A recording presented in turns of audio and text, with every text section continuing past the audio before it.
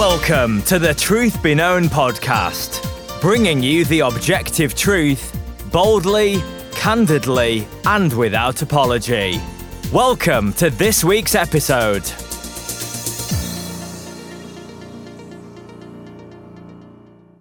Well, welcome back to another episode of the Truth Be Known podcast. I'm your host, Nathaniel Jolly, and again, by popular demand, we have Eki Tepsapornchai with us. Welcome back, Eki. I am really getting accustomed and enjoying seeing you on the show here. I am enjoying this as well, and thank you for having me on. And I certainly think our dialogue flows pretty easily and smoothly. I think we share a lot of the same core beliefs, and so it makes it a lot easier to interact on these topics. But it sounds like we've got an exciting one lined up today. Yeah, well, we might have a little bias that we share with Master Seminary. And so plug for the seminary. If you want your kids to get a great education, send them to Masters University. And if you want to go to ministry, Master Seminary, I think there is no better place. So that was all for free. They didn't pay me to say that. But anyway... So yeah, today we're going to cover a topic that we're really just going to touch the tip of the iceberg, and that is of God's sovereignty. It's a big topic. Yeah. Eki, as I've kind of looked back over the last year or so, I don't think I've discovered any new issues or battles so much that the church has been dealing with, but I think they've been brought to the forefront in huge ways. And I think in our current situation, post-election, one of the things that I am seeing, at least playing out practically in people's lives, is what I consider a lack of understanding of the sovereignty of God and how that functions and works in our lives. Yeah, I would say that's especially true with the election outcome. There were many of us that were very hopeful that Donald Trump would win that election because we believe that that platform was much more friendly, much more supportive to the core values that we think are important when it comes to politics. But yeah, I'm with you with the election results going the other way. And by the way, that proved a lot of prophets wrong, right? There were so many prophets that were... In fact, every prophet that I had heard from, all of them were saying that Trump is going to get reelected. I don't think I ever heard from any prophet that said Biden would win. So that just goes to show you that today's prophets do not operate like the Old Testament prophets, right? But as a result, yeah, I agree. I think a lot of people within the church have been challenged with regards to anxiety and worry about what's coming. And we've already seen in the first few weeks just what is going to happen with this administration with all these executive orders. You know, it's almost like they're doing everything they said they would do in that 92-page document that they put out that I covered on an earlier podcast. So no one should be surprised. And a topic for another day will be how Christians could join themselves with that after they put that document out. But that's a rabbit hole we won't go down this episode. Eki, why don't you give us a kind of a working definition of sovereignty? Because in a day and age where words are almost meaningless in some sense, because it seems like, definitions change depending on who you're talking to. Why don't you give us help us understand what we're talking about when we talk about the sovereignty of God? Yeah, that's a great starting point. And when I think of sovereignty, I often tell my own church that really I would break it out into two dimensions. One, that God is the highest in authority. So we understand that even in lands where there are kings, where there are rulers, that is the person who is the highest in authority. But there is no point in saying someone is in authority if they have no control over what's happening. So we would not only say that God is the highest in authority, but he is also in total control. And when we say God, we're talking about the triune God, and especially God the Father and Jesus Christ sitting at his right hand, that he has all authoritative, he has total control. In fact, just before giving the Great Commission, what was it that he told the disciples? That all authority in earth and in heaven has been given to me. So I would just say it's both authority as well as control. And when we get into the control aspect, the control is so absolute that it includes all of what we would deem as evil in the world. Yeah. That's a great definition. Thank you for that. It is often, I think, I think it's probably one of the most misunderstood of the attributes of God and how that plays out and works out. And we confuse categories, right? We confuse things that happen, results of different things, with God's attribute in and of itself, because we don't understand how they function in this world. I like that definition. We recently in the Bible study we're doing for our guys, we're going through the attributes of God actually, and so we just covered sovereignty in very brief. And one of the things that I said that I like to say is that when we talk about God's sovereignty in just very simple terms, and it's similar to what you said, it's God's sovereignty is his right and power to exercise and do all that he decides to do. It doesn't mean he does things the way I want them to do. And right. And yet that is oftentimes how human beings define God's sovereignty. They define God, they decide whether or not God is sovereign based on if what they want to happen is happening. So this election, we get things like, people are afraid. They're not sure what's going on.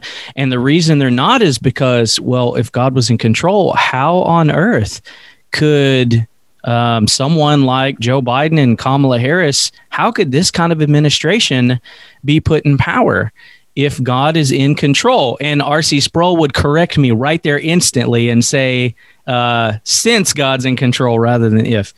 But let's just talk about that. I want to get down to kind of the brass tacks and application a little bit, just for folks with some real life examples. For me, and I want you to speak to this as well, I think there is no greater, there's no greater doctrine that provides peace for the Christian than understanding that God is sovereign. Amen and amen. Yeah, sovereignty, the sovereignty of God is the pillow that I rest my head upon, no matter what the situation is, no matter what circumstances we're in. And you brought up a good point. So many people will question God's sovereignty because the circumstances are not the way they think it should be. And there are presumptions in that. The presumption in that is that we know what is better or what is best for any given situation, aside from God, which is why you go through the attributes of God. One of the attributes is not only that he is sovereign, but also that he is omniscient, right? And on top of that, he is good. So you know that God knows all things. He knows much better than we do. And if we recognize that he is omniscient, if we recognize that he is good, and we recognize that he is in full control, then we want to be able to trust his purposes more than our own. And so, I'm going through a study of the Old Testament with my church. It's a series called The Covenants Point to Christ. And we've been covering the book of Exodus over the last few weeks. And what do you see there in the first couple of chapters in Exodus? That God is in control of growing the nation of Israel according to the Abrahamic covenant, even in the face of persecution. And when the persecution gets hot, that's when God raises up his deliverer. And where does he raise up his deliverer, Moses? He raises him up in the very household of Pharaoh, who actually is trying to kill off all the born sons of Israel. He makes the exception for the one man whom God would use. And so all of that is to say that God is in total control. Joseph is another one. At the end of Genesis, we see that story that, those circumstances, if you're there, if you're Joseph going through those circumstances, you don't understand the goodness of God. And Moses, how long did it take before he finally got the fact that God is in control and that he is the one that's orchestrating all this? Because as we're going through these chapters, we see that Moses, he had the incident at the burning bush where he questioned God. He said, hey, send someone else. I'm not eloquent, this and that. He tried to put up all the obstacles he could. Finally, God sent him in. He actually performed signs and wonders first to the Israelites, to Aaron, and then the Israelites. But then when they went to Pharaoh and Pharaoh rejected their request, suddenly Moses turns into a coward again. And he's saying, God, you haven't done anything according to what you have promised. So he's not trusting in God's timing and promises. And that's our temptation as well. And we have to remember that we're in a world that is sinful. We're in a world of evil. And yet we take total comfort in the sovereignty of God, knowing that no matter what evil is around us, just from reading the Bible, we're reminded that God is taking that evil, and that evil has no choice but to fulfill God's good purposes. Yeah, and we would add, like the Apostle Paul, does that mean, we attribute evil to God? Absolutely not. Right. And it's important to, when we talk about God's sovereignty, I think often one of the questions that I often get, both from unbelievers and believers, is a pushback with something that sounds kind of like this. Well, does that mean we're all robots? Right. And that's just a fundamental misunderstanding of what we mean when we say sovereign. God's sovereignty gives him the absolute ability to override your human will. But that is not what he generally does. Case in point, Pharaoh, right? Pharaoh hardened his heart, we're told, but then God also hardened Pharaoh's heart. And in that moment, there was nothing that Pharaoh could do to stop God from doing what he wanted to do in that instance. He couldn't fight against it. He couldn't, he could not halt or in any way minimize what God was wanting to do in that. And so we see little glimpses of how God intervenes throughout history in unusual ways, right? Ways that are not his normative, what we see as being normative. And yet those things we can look at and see just little glimpses in time where we might think we have more control than God. We can go to scripture and find out in all those areas we really don't. Job is another one. I love the book of Job for so many reasons. One reason is just God's love and grace that you find in Job. And a lot of people may think, wait, what love and grace? Go read it and look for it. It's all over. But another thing is I think the book of Job is one of the clearest from the highest level you could see, right, of God's sovereignty, because we have a conversation, and let me just jump in and we can talk about that a little bit, because I think it's pertinent. If there's anything in someone that's unsure of the fact that God is in control of what happens here, that Satan is not God's opposite equal. Satan is a creation, right? And no creation is greater than the Creator. And so in the beginning of Job, chapter 1, chapter 2, Satan comes to the heavens and before God, right? So and God says, Satan, where have you been? And he says, well, I've been wandering around looking to and fro. By the way, just that one instance eliminates the charismatic teaching of evil can't be in the presence of something holy, because Satan, you can't get any more evil, and yet he's standing in God's presence because it was allowed. But God does something amazing and mind-blowing for us finite creatures. He says, hey, Satan, have you considered my servant Job? And of course, I'm reading that and I'm like, oh, goodness, I don't know if I want my name to come up in that necessarily. And Satan's response is, well, of course, Job worships you. You have blessed him, put a hedge of protection around him. You have done all these things, right? And God says, okay, well, you can do what you want, but you can't touch his health. You can't touch his life. And we know the story, but that plays out an exchange between, God and of Satan, and Job's caught in the middle. Look, Job didn't get the picture we got. He doesn't know what's going on in the heavens. We have no indication of that, right? All he knows is that one day, he's reclining at table and servants start coming in, one right after the other. The Sabians attacked and they destroy all your livestock. All your servants were put to death except for me. Everything was stolen over here. Only I escaped alive. And, kind of the final blow, even his children, right, were destroyed in a whirlwind. And so, but at every point, Satan has limitations, and those limitations are set by God. And here's really the point I wanted to get to. What you don't see sometimes is as important as what we do see. Satan never fought against God's limitations. Satan never pushed back on those limitations. It was absolute. God said, go this far and no further. And Satan obeyed that, absolutely. And it gives us a crystal clear picture of just how much in control God really is. Amen. And I love that example of Job as well, because I do believe that Job was probably the very, very first book written in the Bible, right? And probably written by Moses even before he wrote the 5 books, the Pentateuch. So knowing that Job was the very first book written in the Bible, I think about today and how often people will ask the question, well, if God is good, why does he allow all these things to happen? And they think that that's the ultimate gotcha kind of point. Like your faith is completely torn apart because you don't have an answer for that question, when the fact of the matter is, it's actually in the first 2 chapters of the very first book written in the Bible, going all the way back to the beginning. And it's right there with this confrontation, or I shouldn't say confrontation, but this encounter between God and Satan. And as you mentioned, Satan is wandering back to and fro.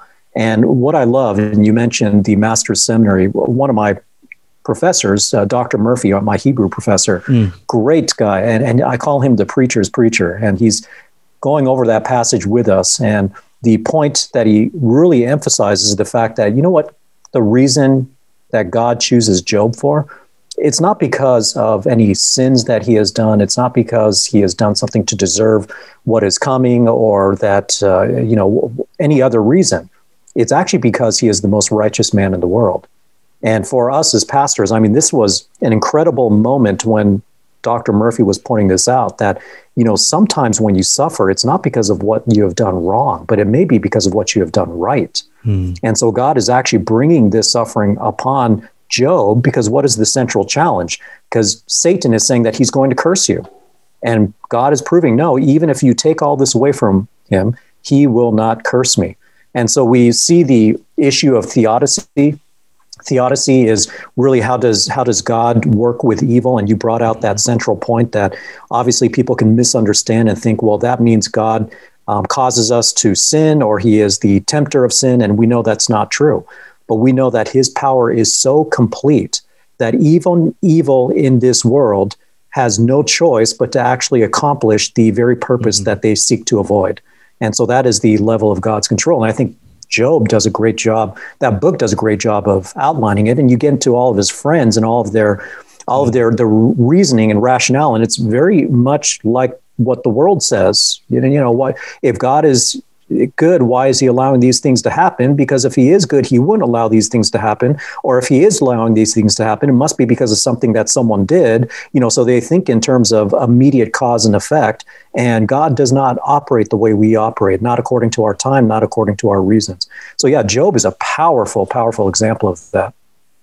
Yeah. And, brother, I think if we, as the church matures and as believers learn to think logically, as they learn to piece the whole Bible together, and I mean, this is why all of us, right, who pastor, just constantly try to get our people in Scripture. It's why we adhere to sola scriptura. It's, if most questions that can be answered on these things are already in Scripture, and yet less than 10%, according to some research studies of professing American Christians, less than 10% of those spend any regular time in Scripture. So, of course, you're confused if you don't have a habit of reading your Bible regularly. Of course, you're not sure how God is involved in these things if you don't know the book of Job, if you don't know. And you don't have to have gone to seminary. These are,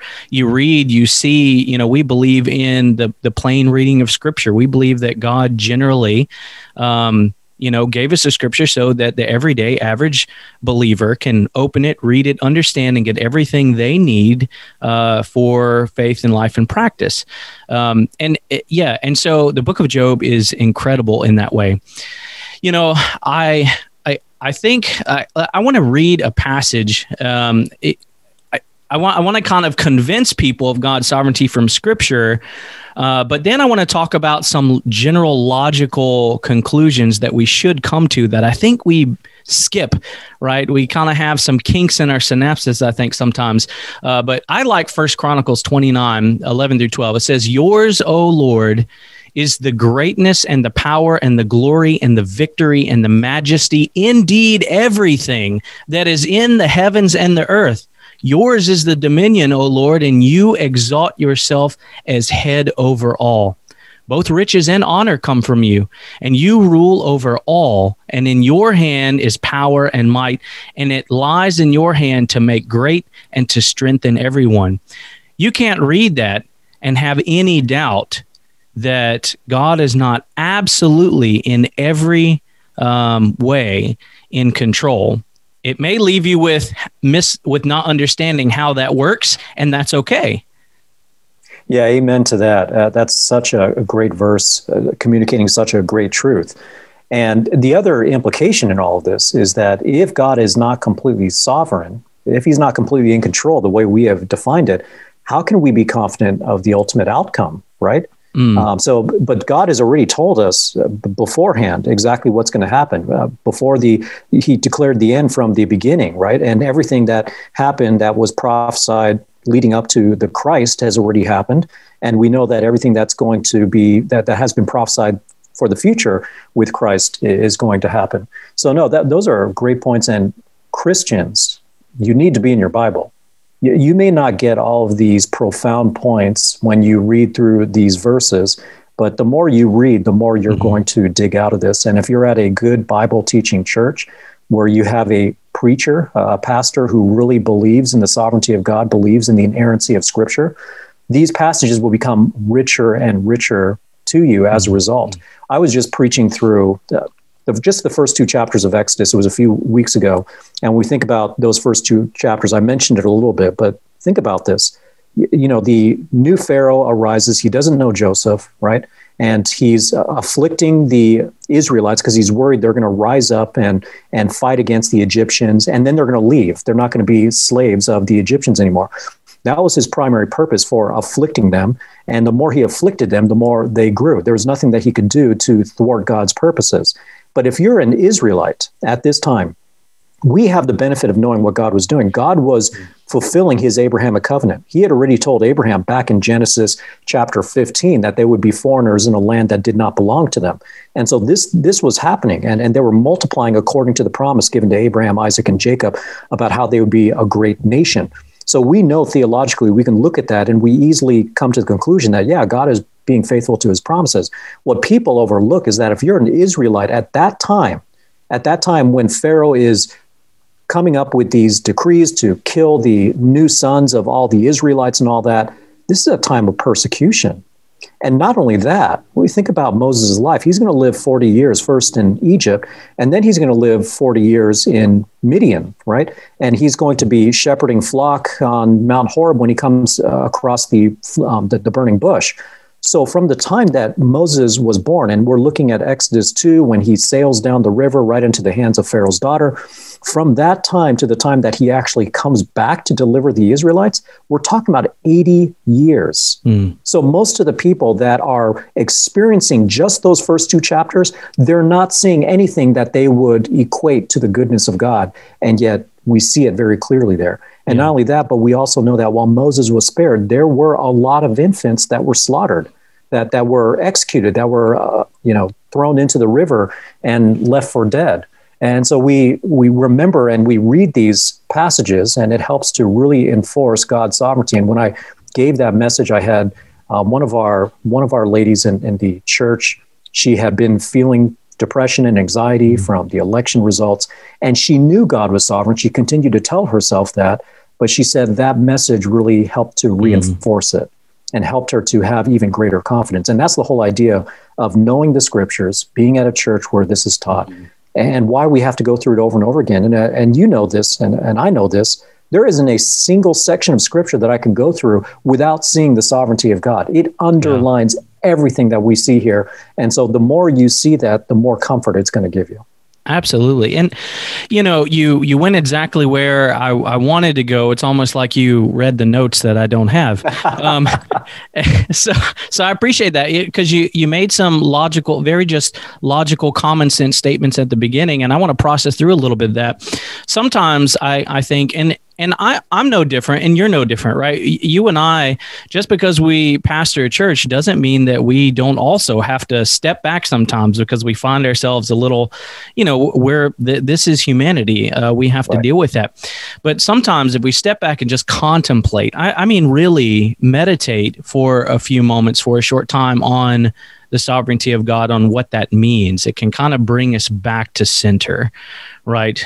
Rather than fear and anxiety and those things of the world ruling us, we can come back to a place where we understand and we can find that trust and peace in Christ that we're supposed to have. We can experience God as our strong tower. We can experience Amen. those things, but sometimes we just need to disconnect. We're a little too connected to worldly stuff at times. So social media is a big one of those things, right? Social media, if you let it, can cause anxiety for you, can frustrate you. And so sometimes we just need to step back and contemplate on the truths that we know. But there are some logical things. If we just thought through what it means that God is sovereign, it would eliminate a lot of this. So, for instance, I don't know any professing Christian who would deny that God created the universe that we live in. 6 literal days, by the way. I'll just throw that. Amen and amen. So, and yet we forget what that means. So are you going to tell me that the God who miraculously out of nothing spoke, right? Ex nihilo, spoke everything into existence, that same God can't control what kind of rulers we have? Right. Right. The God that formed man out of dirt, that God can't control or doesn't have a say in what direction America goes in. I mean, the God that opened up man, took and created Eve from the bone of man, that God can do that, but he can't control the direction the nations, turn. And sometimes I think we just don't think very well. Yeah. Our generation, the American culture and society, penalizes people for thinking. I mean, that's just true, right? Definitely today, yes. In today's world, that's just the world we live in. But if we think through these things, the conclusion that we have to come to, even if we don't know all of these scriptures, is that, okay, well, if God is sovereign, or since God is sovereign, then he has to be in control. I don't understand how that works. And it's okay to say that, but you should be there. Every believer should be at that place, right? Where we say, okay, we understand God is sovereign. How does that work with our current administration or abortion laws or homosexuality, whatever? I don't know. And guess what? It's really none of our business. God hasn't seen fit to open up his secret counsel to Nathaniel. Right. And so, I'm okay with that, because God is God and I'm not. And so if we just think about some of these things reasonably, think about Israel, right? We all like the stories of how God miraculously dealt with Israel. I mean, going back to the Israelites and Pharaoh, God caused all these plagues. He caused the Egyptians to let them go. Then, he was hardened. He chased after them. So God, through Moses, God parts the Red Sea. He saves his people. He drowns the Egyptians. And then he creates bread out of nowhere, right? Manna, just poof. It keeps their tents and their clothes from being destroyed over long periods of time. He leads them by a cloud of fire by, a tunnel of fire by night and a cloud by day. I mean, have you ever seen, a whirlwind of fire by night or a big cloud by day for years? Right. No, and that's exactly right. We see those visions, and that is clearly the work of God, because that can't be explained by any means of scientific analysis, right? The whole system of science is a system of observation, but that's not something we can observe because we can't reproduce it. So it exists outside of science. It is the divine hand of God working through all that. And your appeal to God as the creator, I think, is the starting point of really thinking through this. Because when we think about the book of Job, what was it that Job wanted? He wanted his day in court. He wanted to be able to stand before God, not to accuse God, but he's trying to figure out, what did I do to deserve this? Yeah. What have I done to warrant this? And finally, when God answers, he actually doesn't even answer the question. He actually appeals to himself as the creator. Where were you, Job, when I did these things? And he just does that over and over again. And what does Job do in response? He says, look, I was wrong. I should have kept my mouth shut. I repent in ashes and dust. And similarly, when we read the writings of the Apostle Paul in Romans chapter 9, right? What does he say? Who are you, a potter, to speak back to the creator? He's actually appealing to the same principle, which, obviously we don't want to give that answer for everyone that asks why, because I think there are answers that we can really think and meditate upon, just as you have mentioned. But ultimately, we're going to hit kind of this tension point where we have to recognize that we are not God. We do not know what he knows. And at some point, we are just going to have to trust that he has a greater plan and purpose that he has not revealed to us. But because he is good, because he is all-knowing, because he is sovereign, because he is everything the Bible says that he is, everything that is happening for the good of those who love God and are called according to his purpose. And of course, that's Romans 8:28. Yeah, that's a great point. And I mean, that's where we have to get to, right? So we see the God who does all these unexplainable, miraculous things. And if we just, reason that out a little bit, would we want to assume that this God who created the universe can do all those things, but he couldn't get me to Alaska if he wanted to, right. Whatever it is. And so, and I like your point that it's not that we would challenge everyone who says, why does this happen or why does that happen with a harsh, strong, negative way.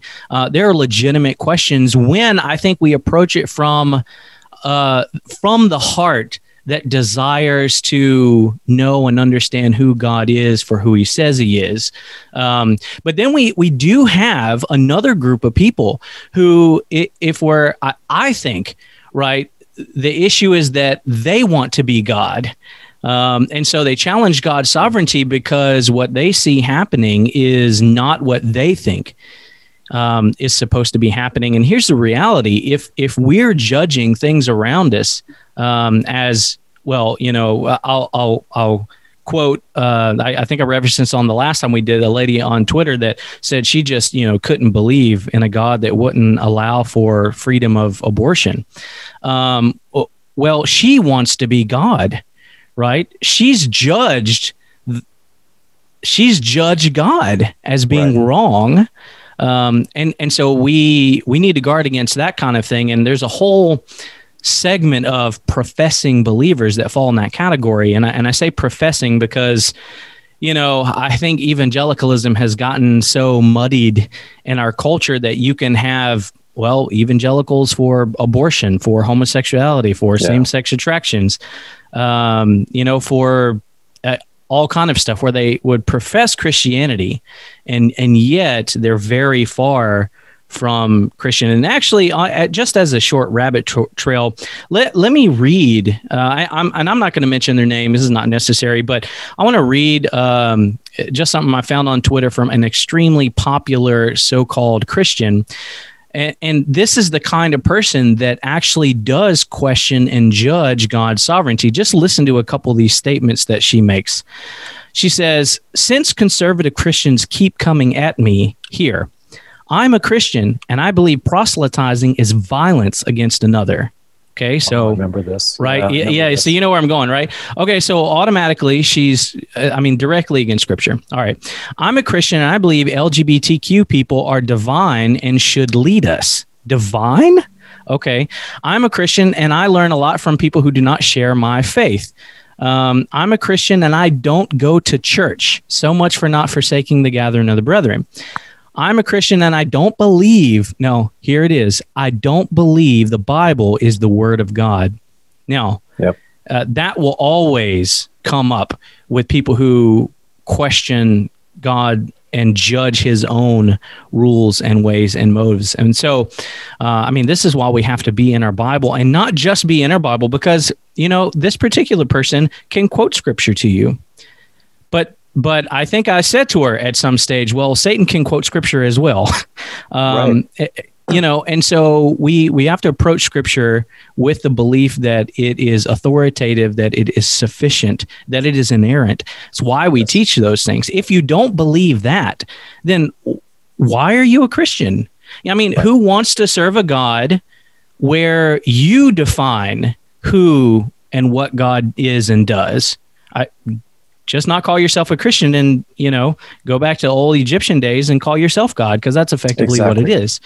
And we need a gold standard of truth, right? I mean, so we know that Satan is operating in the world still. He is a deceiver. He is operating from the inside. In fact, earlier today on Twitter, I had quoted something out of 2 Corinthians that talks about how Satan is an angel of light, and his servants they disguise themselves as servants of righteousness. So they're not disguised in these silly red outfits or these monstrous looking uniforms. They're disguised to look like someone within the church. They're disguised to look like godly people. And so that's why we have so much mayhem from within the church. And that's why there's so much disagreement on even just core Christian doctrines, the core things that I think everyone needs to believe in order to consider themselves a Christian. The reason why there's so much confusion is because Satan is right in the church, and we are failing, and I don't say you and me, but really overall the church is failing to recognize who is the true and who are the false, just by their confession. And so if we are in a world where there is so much deception, then I think it stands to reason that God would give us some way of being able to discern truth from error. And if it's based upon our feelings or experiences, we're going to be in deep trouble, because you get exactly what you just read. You get people putting themselves on the throne of God, dictating to us what they think is righteous. And in dictating what they think is righteous, they're actually mentioning things that are unrighteous. So that's why we have Acts chapter 17, verses 10 and 11, the noble Bereans. Right? God calls the Bereans noble. Why? Because even the great apostle Paul was not to be taken simply at his word, but they were to be received and then examined by the scriptures carefully, to see if these things are so. And that should be the case for everyone that we listen to, whether it's you or me, John MacArthur, whoever your favorite pastors or preachers are. No one is above that gold standard, because if the apostle Paul was not above it, then none of us are above it. And so we have the gold standard. We always bring things back to scripture, but we can't do it unless those three legs that I often refer to, that you mentioned. We're talking about the authority of Scripture, we're talking about the sufficiency of Scripture, and we're talking about the inerrancy of Scripture. Those three are the pillars that uphold Scripture. When we read it, we recognize that this truly is God's word, and we believe it, and we use it to gauge whether what we hear from other people is true or not. Yeah, that's a good point, brother. And it's interesting because that it just occurred to me, and I don't know why I haven't thought this before, but when thinking about Paul and his talking about how the Bereans were more noble than those in Thessalonica, the point is that they didn't just take the Apostle Paul's word for it. And I mean, that is a great point. I mean, this is the Apostle Paul, in whom most of us, right, if we could sit under him for an hour or something, it's like, if you disturb me, I don't know, the Apostle Paul's here, and we would just eat it up. And yet, being an apostle, he accredited nobility, righteousness, goodness to those who received what he taught gladly. Right. And the second thing is he didn't say they were noble because they judged based on their own opinion. It was because they went to the gold standard, as you've called it. They judged based on scripture. And that's got to be where we are as believers. And we might not know where it is or what the answer, but if something comes up and we disagree with it, right, our internal response ought to be, well, what does Scripture say? Right. Right. Before I ever look it up, it doesn't matter if I like it or I don't like it. So, if someone wants to talk to me about, try to pick a relatively non-issue. Okay, well, I'll pick immigration, for instance. If someone wants to argue from a Christian perspective on immigration, what the U.S. should do. Well, before I look at any of that, my heart should be, well, I want to be in agreement with whatever Scripture has to say if it speaks to that subject. And before I look at anything, my heart, I'm willing to conform to whatever that is if my feelings about it are different. And if we start from that perspective, I mean, that's just a mark of maturity of a mature Christian as we grow and having confidence in God and his word.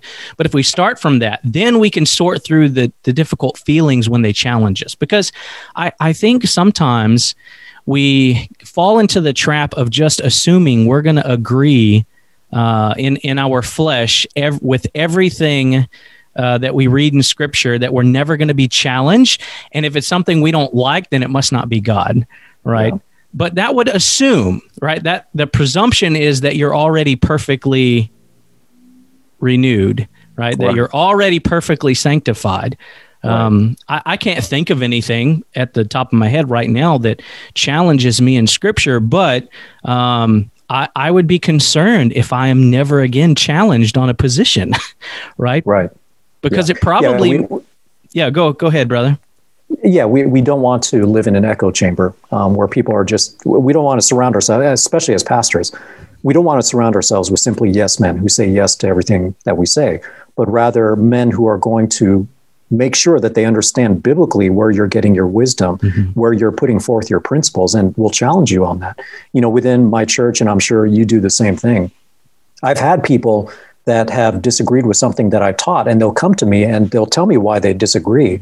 And rather than getting upset or rather than getting offended, I'm actually thankful for those people. Even though I may not always agree with the point that they're making, it's an opportunity to sit down and really talk through what the Scriptures say. And so I always encourage those individuals that thank you for doing this, because I would rather, if there's a disagreement, if there's something that you think that in which I'm teaching against what the Bible says, I much rather you actually come to me, open your mouth and talk to me about it, than to keep it to yourself and just think that there's a disagreement between us. But that also brings the point, I would say, of the purpose of the church. You quoted that lady who's said that we don't need to attend a church. We don't need to be a part of a gathering, but we are saved into the body of Christ. Scriptures are very explicit for that. The gifts given to the church are gifts given for the purpose of the church. And Ephesians chapter 4, verse 11 talks about how God, Jesus Christ specifically, gave apostles and prophets and evangelists and pastors and teachers for the building up of the body, for the work of service, to build up the body to mature manhood. So we see that in Ephesians, and there is no doctrine or theology that we can really pull out of the New Testament that is separated from the church. So I'm bringing up this point for this reason, that we are meant to grow in our knowledge of God alongside with the church. We're not meant to just be in our own cave, read through it once and say, I got it, I've got the truth, everyone else is wrong. Because quite frankly, though we are regenerative hearts, though we are given the mind of God through the Holy Spirit,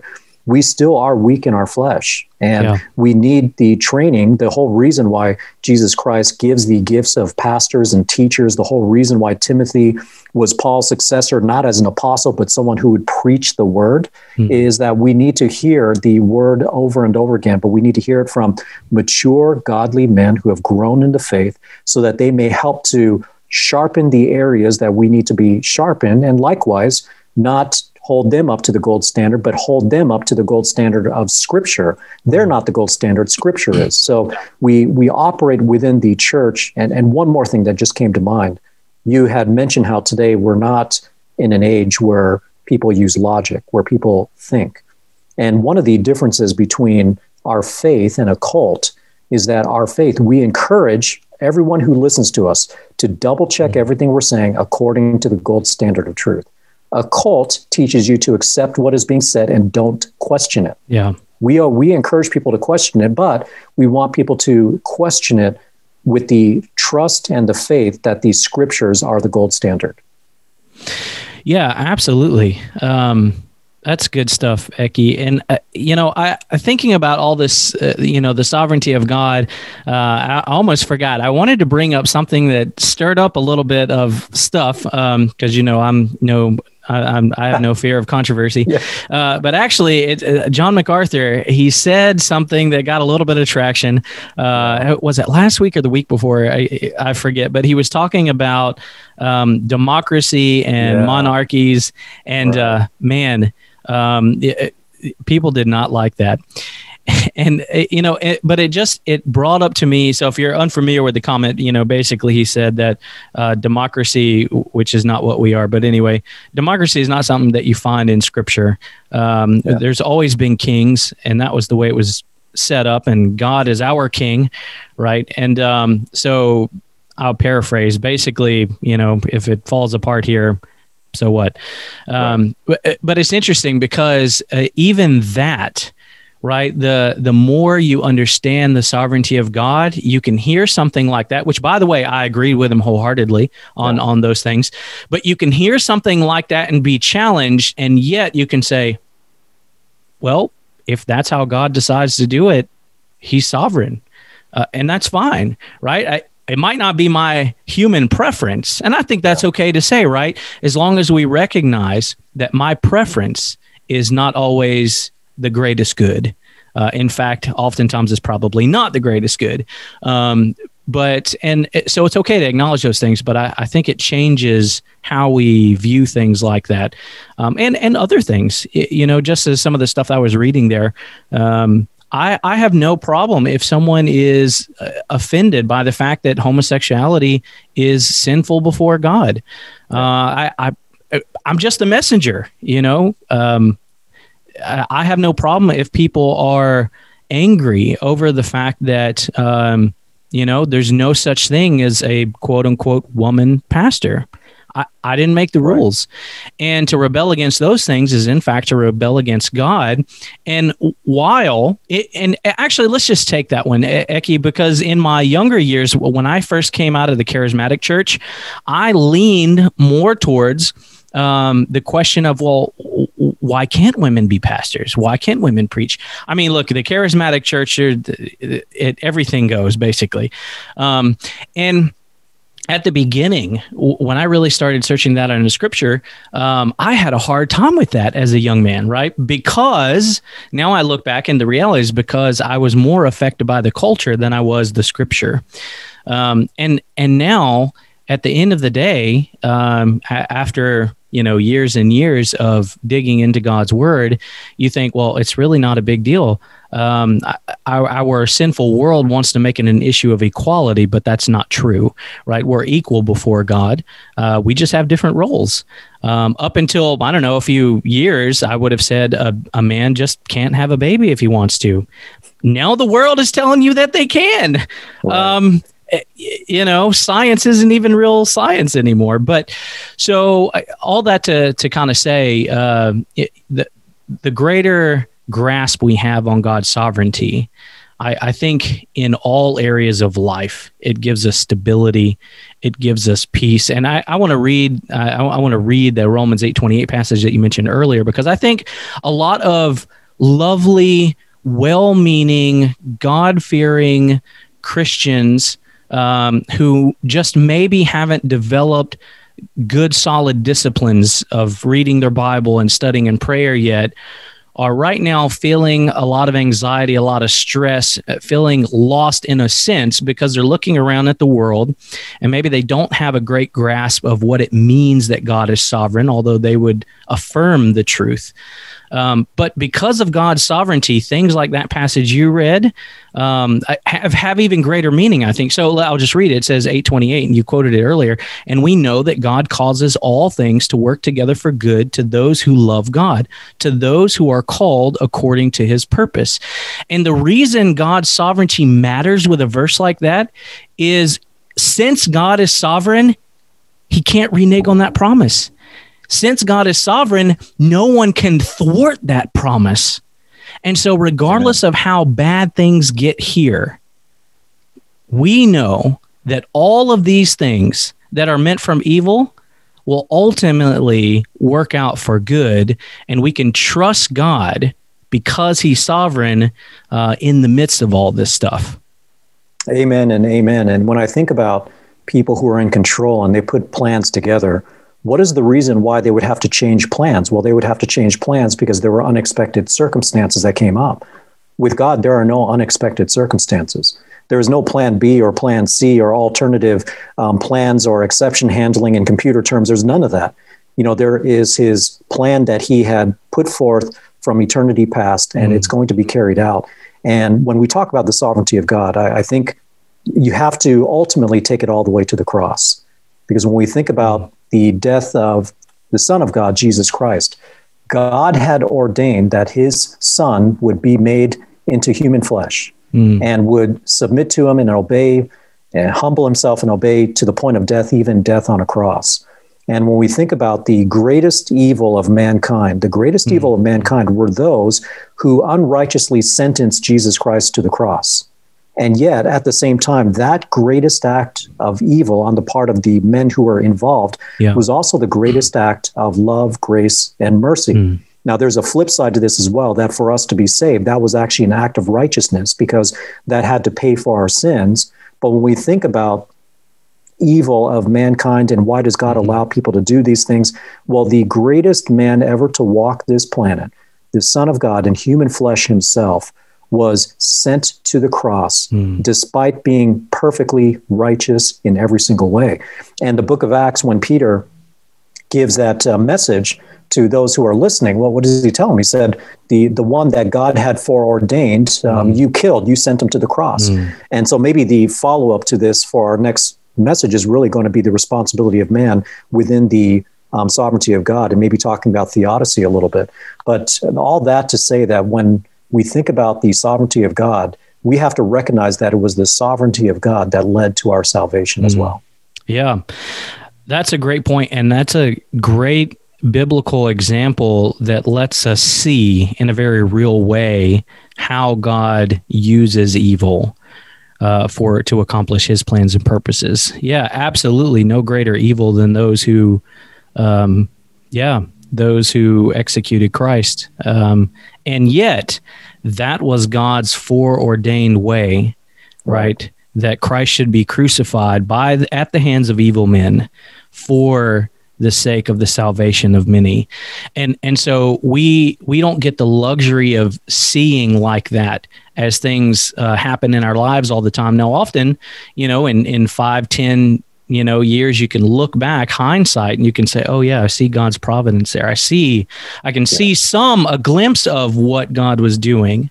And so, but it brings us back to having such a firm trust in the sovereignty of God. And because he's sovereign, he keeps those promises. Well, just as you said here, we think about the perseverance of the saints, right? Right. God has promised that those who follow him, right, the flock of God will persevere to the end. And I don't have to worry about that someone's going to come and snatch me away, right? Unbeknownst to him, out of his control. Why?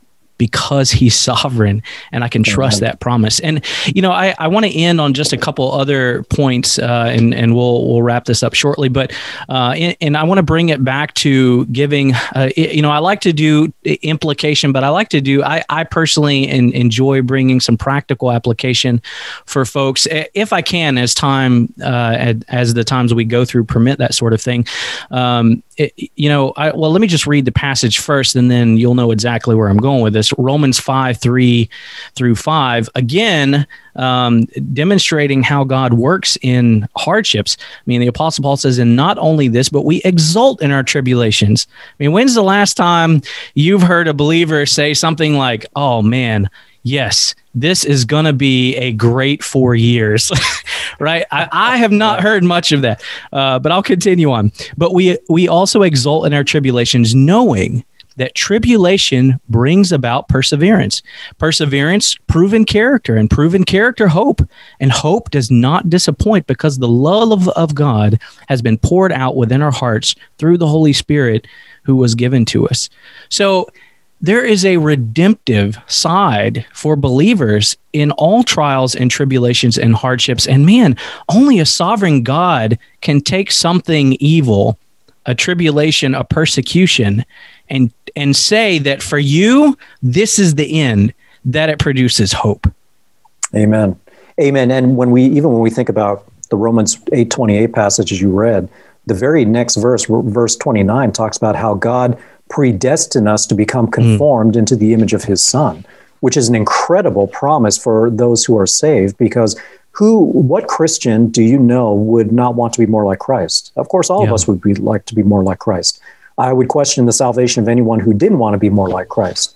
Well, God uses all circumstances, even the difficulties, and especially the difficulties, even the trials, especially the trials, to make us more like his son. And you're right, that Romans 5 passage is powerful because we don't think about rejoicing in our tribulation. But Paul says it also. Actually, Peter says it in 1 Peter chapter 1. James says it in his letter as well. So we see it all over the scriptures, this recognition that God is actually glorifying himself just by his work in us as we endure these trials and tribulations. And the fact that when we look at the original, the 12 apostles, I mean, all of them were martyred except for John. And John ended up his life, stranded, abandoned, and alone in a prison on Patmos. Yeah. And so they understood that their life here was not about health, wealth, and prosperity. It was not about your best life now, but it was completely about looking forward to your best life when Jesus comes back. And so our job now is simply to trust God, to glorify him, to seek to grow to be like Christ, and to be willing to stand firm in his truth no matter what the world may bring to us. And God will use that to glorify himself just for the sake of being able to endure, much like Job did, but also for the sake of testimony. That's going to give us an opportunity to give a defense for the hope that is within us. 1 Peter chapter 3, verse 15. And so we know those truths are true. We know that they serve, as you mentioned, a redemptive purpose. God has a plan through it all. And we anchor our hope in Christ and all the promises there in the future, because our heaven is not now. Our heaven is in the future. Yeah, absolutely. And, I think maybe American Christianity is a little too American. We've forgotten the promises. Promises of suffering. Pick up your cross, right? I mean, he didn't mean a styrofoam cross that you can shove in your right front pocket, right? That cross was burdensome and heavy and torturous. And I mean, and I think, also sometimes Jesus, when they hate you, remember that they hated me first. The most loving, listen to this, all you liberals that might be listening. The most loving man who ever lived was hated and suffered persecution and was ultimately crucified. So we are never going to get to the place where the world loves us. Certainly if Christ, who did everything in the best way, the most perfect way, the most loving way, couldn't win the world's favor, then why on earth am I thinking I'm going to? And then we have all the promises of persecution, of suffering. Now, I will say I am thankful, truly thankful, that America has enjoyed such freedoms with Christianity. But I also wonder if this just isn't long overdue. The church, I think, has forgotten to fight in a good, righteous way. I think we have, we've given mental assent to the promises of hardships and persecution, and we've never experienced it. And so, we know because God's sovereign that we're going through what we're going through right now. And I can tell you one thing I know because of biblical history that God is purifying his church. I know for sure that in the midst of this, God is tearing down strongholds, right? Ungodly belief systems. I mean, just look at the charismatic church. The Word of Faith Prosperity Gospel has been decimated in reality. Justin Peters just released a 4-hour video on YouTube going through this past year and that sort of thing. And not only that, I mean, just look at the liberalized, Christianity that's been exposed, the godlessness in the church. And let me be quick to say that the church is a beautiful, wonderful, spotless bride, but we know that the tares and the wheat grow up together. But God's purifying the church, and we should rejoice in that. And in fact, if God had to utterly destroy America so that it didn't even look like what we think it looked like, but he destroyed the Word of Faith, prosperity gospel, all that nonsense with it, then I'll be a slave tomorrow. Absolutely. God bless. Let's Amen. do it. And that was Paul, the Apostle Paul. I'm just so enamored by Paul's humility, by Paul's faith and trust and understanding in the sovereignty of God. I mean, he goes through that whole list where he's been shipwrecked and he's, spent nights in the deep and he's been hungry and he's been Amen. cold. He was whipped 3 times, I think, less 40 lashes. He was stoned. Look, the guy was stoned, got thrown out of the city, got better enough to then go back into the same city, right? Only someone who is sure of the purposes and promises of God, is sure of the power of the gospel unto salvation, could do such of those things. And I pray that in this season, whatever it looks like, under an administration that is just defies God in every way, I pray that the church comes out of this in 4 years, 8 years, 16 years. I don't know that we're going to go backwards in terms of less sinfulness, but I pray that we just see the church grow in bounds and leaps in purity. I think we'll see it in number. And I think there'll be a time where when someone says they're Christian, they'll be Christian, because it's going to cost to say that. And I look forward to those times while not necessarily wanting to go through what it'd take to get there. We can do those two things at the same time. Do you want to end us out, brother? Any final thoughts? Anything? Well, no, and I love the example that you gave of Paul and his life that he lived out and the persecution that he was so willing to suffer. And it's amazing you're talking about the Hebrew of Hebrews. He was a superstar within the Pharisaical ranks.